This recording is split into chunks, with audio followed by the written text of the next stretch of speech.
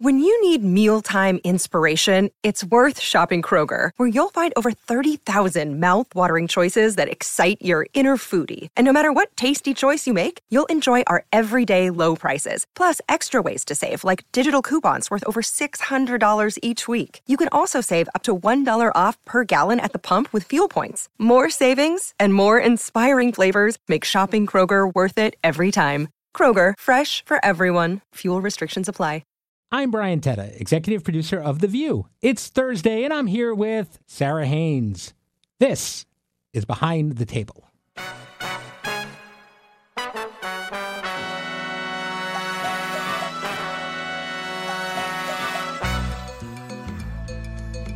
All right, it is Thursday. We're getting through this week. It's moving fast, and I am here with Sara Haines. How are you, Sara? I'm great, but I do want to start the podcast just clearing something up. Okay, here we go. So I tease you all the time that you don't really want me on this podcast. Yes, which is ridiculous. Your adore eye you. twitches when you say that. But I did hear that today you tried to get the actors from the Marvel movie to come do the podcast, which would have been literally kicking me off the podcast. Yeah, that came up. I'm not going to lie. Listen, I'm confirmed. I'm a huge Marvel Universe fan. I'm a huge Marvel nerd. And I think these ladies are terrific. And I was kind of excited to riff with them about what's going on in like superhero world. Is it true you had to be reminded by a producer that it was Sara Haines' day and that you'd literally be kicking me off without warning? I think the producer thought they were reminding me of that, but in fact, I knew it the whole time. Okay. So one, I concede that I'd much rather you sit with Marvel actors, but I just need you to at least say you see the problem here, optically speaking. There's not another host that I would have not done this for. Maybe Whoopi. The rest of you, I think, and Joy, and probably Anna, but and Sunny, I guess, okay, it's just you. But Alyssa, yeah, just you. All right, well, because I think, listen. Just tell me I'm right and we can move on. I think you're great on the podcast, and I love having you, as does the audience. Can you not read the canned lines? It says here, no, I think that... I love having you on the podcast. You are such a contributing member of this show. You're an important person to have here. You're one of the best ones. No, I think it's... Listen, I was excited. I kind of geeked out about the Marvel stars. They were amazing, too, though. So, yeah, they're both fantastic. Iman is kind of like... nerdy girl done good. She actually is someone like me who loved this stuff so much, and then she actually became a superhero. So cool. That's unbelievable. That's wish fulfillment. That's visualization. That's everything you would want. Also, we didn't get to talk about this on the show. You are in the MCU. I am, but I almost feel like undeservedly so. Agreed. Too fast, Brian, Sorry. on the response. No, but Ima, as you listen to her, I told her, I said, you deserve everything. Her gratitude shines out her eyes. Yeah. And her excitement and There's the fact that nothing jaded about her. No. She even's like, I don't really have a plan. I just want to meet cool people. Like, she has such a pure heart and a love for the comic books, the institution that is this Marvel. And for her to get a part of it feels like the most perfect story that no one wrote that has been written. So you and I have this in common. So you are in an MCU. You're in the Falcon and the Winter Soldier, which is one of the first MCU TV series they did. And you're Sara Haines. Yeah. They got really creative and they just called me Sara Haines. That's better. You're you really? There. Yeah, because at any time you could be like hit by gamma radiation and become like Sara Haines Hulk. Or I was scared of the gamma radiation as I shot on that field in Atlanta. I did think, my gosh, what could happen here? Now, I'm in a comic book. I'm name-checked in a Ms. Marvel #1 comic book from a long time ago. I was touring Marvel. I was working at David Letterman. I was touring the Marvel comic building. And that day, they happened to be writing a comic book where... You're kidding me. This is a true story? This is a real story, where Carol Danvers, Captain Marvel, wants to get on a talk show. And she's meeting with her agent. And the agent says, well, I could call whoever it is. And then I was there, and they said, hey, do you mind if we just use your name since you're the person they would call? Do you mind? You probably are still giving them your right arm in my and office children. Right now. Oh, my gosh. So it says, do you mind, if I call Brian Tetta at David Letterman's office. Oh, Brian. So I also exist in the Marvel Universe. I could be bitten by a radioactive spider, and I could be like a Spider-Man, and you could be a Sarah Hulk, and we could hang out. You are the cutest about these comics, and I don't understand them. So to know that you are named, I didn't know this. Yeah, our audience also probably doesn't care that much about it, but we'll move on. So that's okay. While we had this amazing... speaking of feeling slighted, did you get a lasagna from Joy?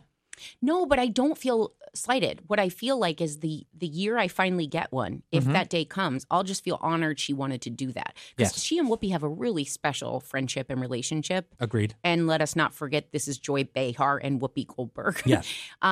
So I don't pretend to be in that ether on any level. And they have such a history together that the fact that she does, it's really actually endearing to watch. Yeah, the fact she even brings the little holder for it and they return it the next day. It's very cute. It's very cute. Yeah, no, it's great. So all week long, we've been talking to the hosts. We got audience questions. Yeah. Because, sometimes if I have someone on the show. Because your dad had a question? No, if I have, you on, and I'm like, what am I going to talk to Sara about today? I go and we struggle so much for words and questions. I asked the audience for ideas, and we did it earlier this week. And there was a question for Sunny, which I thought was great. And I asked it to Sunny. And the question was, if you were on trial for murder, Sunny being the lawyer, not able to defend herself, which of your co-hosts would you want to defend you in the trial? Wait, Sunny can't defend me? No. Well, I think it's too easy for Sunny to defend Yeah, it is. It is. Okay, so let's knock Sunny out. A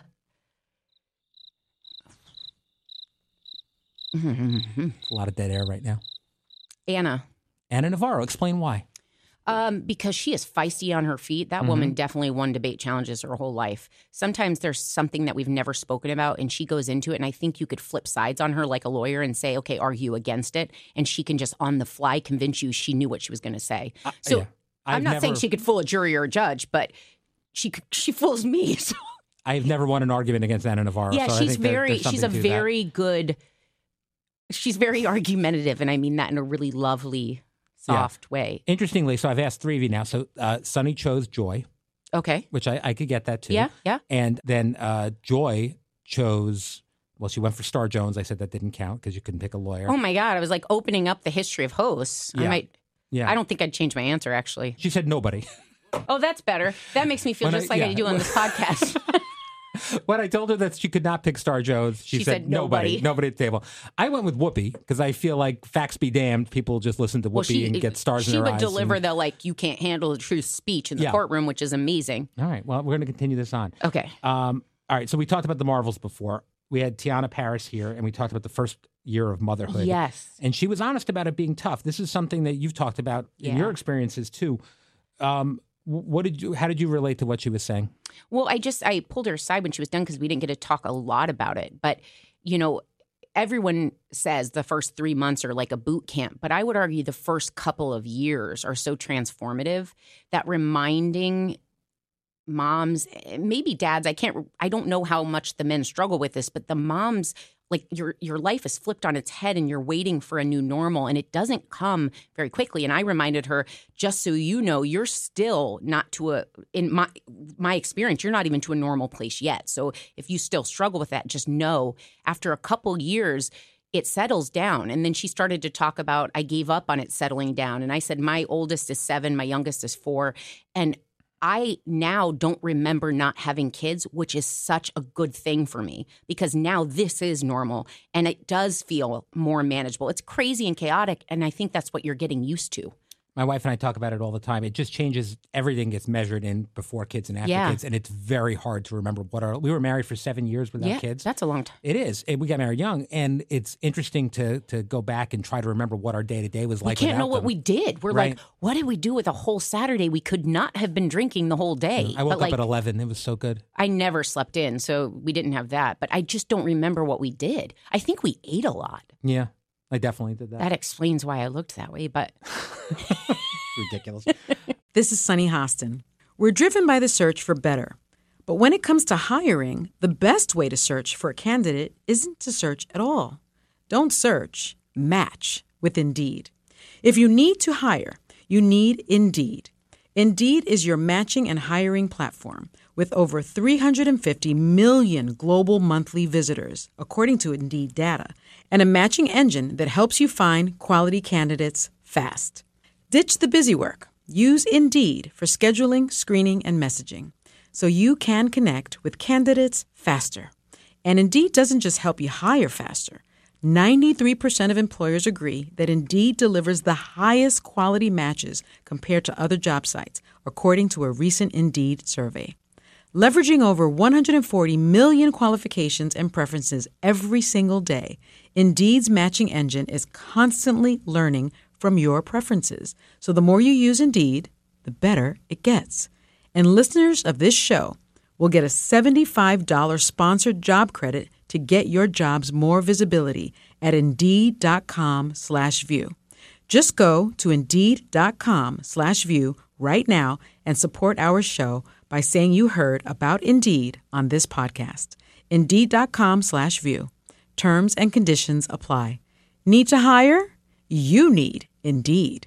Step into the world of Hollywood like never before with Melissa Rivers' Group Text podcast.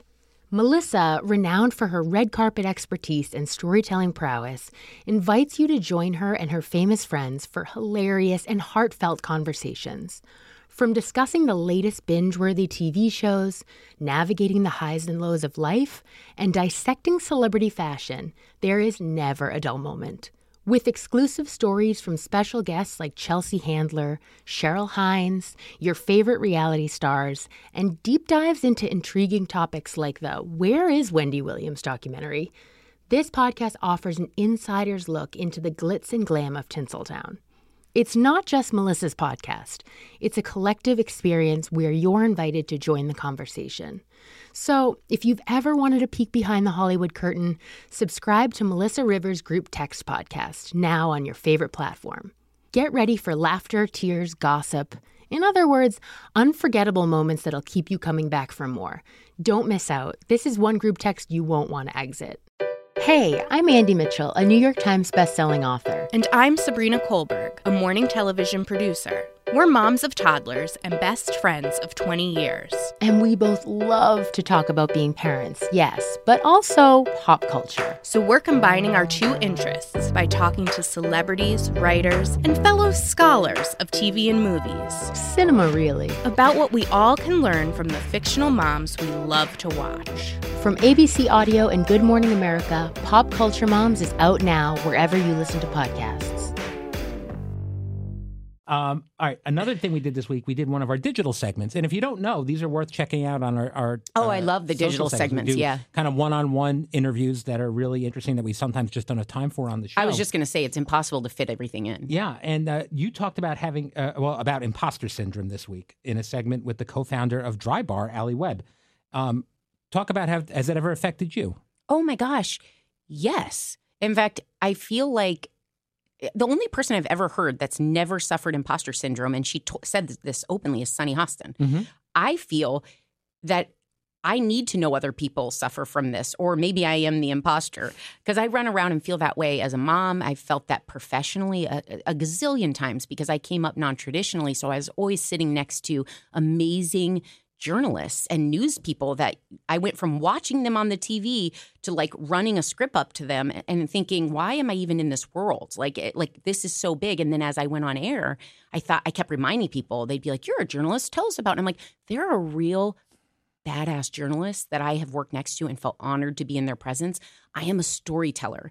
I'm an entertainer. I'm a personality. I'm a lot of things, but that term is so sacred to me, and knowing the importance of news, that I think I feel it the most when I was in news divisions doing that kind of thing. Right. But the TV landscape had changed. So it wasn't that I was squeezing in, it was that it was broadening itself. And so I guess I feel it so often, and there are low points in a week where I feel it, and you stop and you have to like kind of pump yourself up. But when you hear of an Allie Webb who's led such a successful life and is still only 40-something, she has a lot of life in front of her.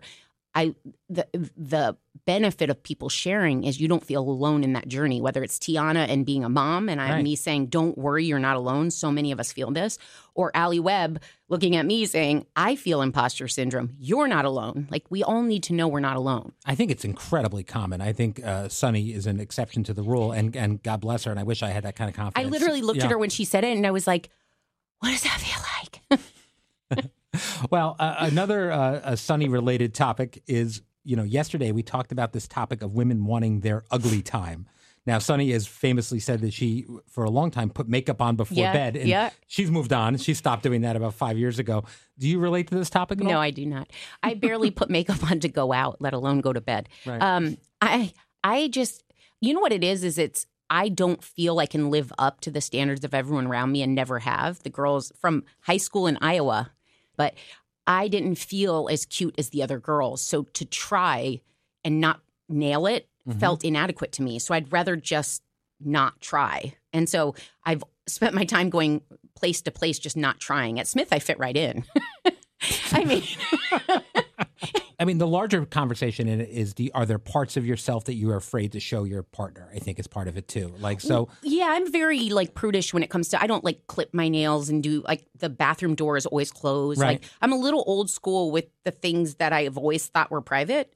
And the only people that have ever burst that wall open were my chihuahuas and my kids. Yeah. But my Max, no way. I don't want to be what I think is gross or do things in front of him that are gross. Right. So there's still walls up of some kind. If that's ugly, then yeah, but I don't show it ever. Yeah, it's ugly. Yeah. I don't think he knows I go to the bathroom. I just am that stuff is very private. Mm-hmm. But when it comes to my appearance, he barely recognizes me when he sees me from work. Yeah. That's why you said he liked you to wear your makeup home, and you did after Halloween. Yeah, I go, babe, you've been asking for a while. All right. So looking at other things we talked about on the show this week. Okay. Ariana DeBose was here the other day, and she talked about getting backlash for expressing ambition. Now, you started behind the camera. You weren't, but you always deep down had interest in being in front of the camera. Yeah, just a different camera. I wanted to do comedy and things. But yeah, I did. And she was talking about whether ambition has always been viewed a little more negatively for women. That was my question, right. Yeah. So I think it's interesting because her exact example was about having been in an ensemble and wanting to give herself a shot at a more lead role, which is not necessarily shading the appreciation for having been in the ensemble. I think the problem is there are a lot of people that like to hate on someone that takes a risk and it works out. Okay. Because deep down, if they're being honest with themselves, it's not Ariana DeBose that was the problem. It was their own fear. And they love focusing on that. And so so this is not comparable to Ariana DeBose at all. She's phenomenal. But when I was at NBC versus leaving to ABC, there was a pivotal moment where NBC pretty much said, we love you. We love what you're doing. And we want you to continue to do what you're doing.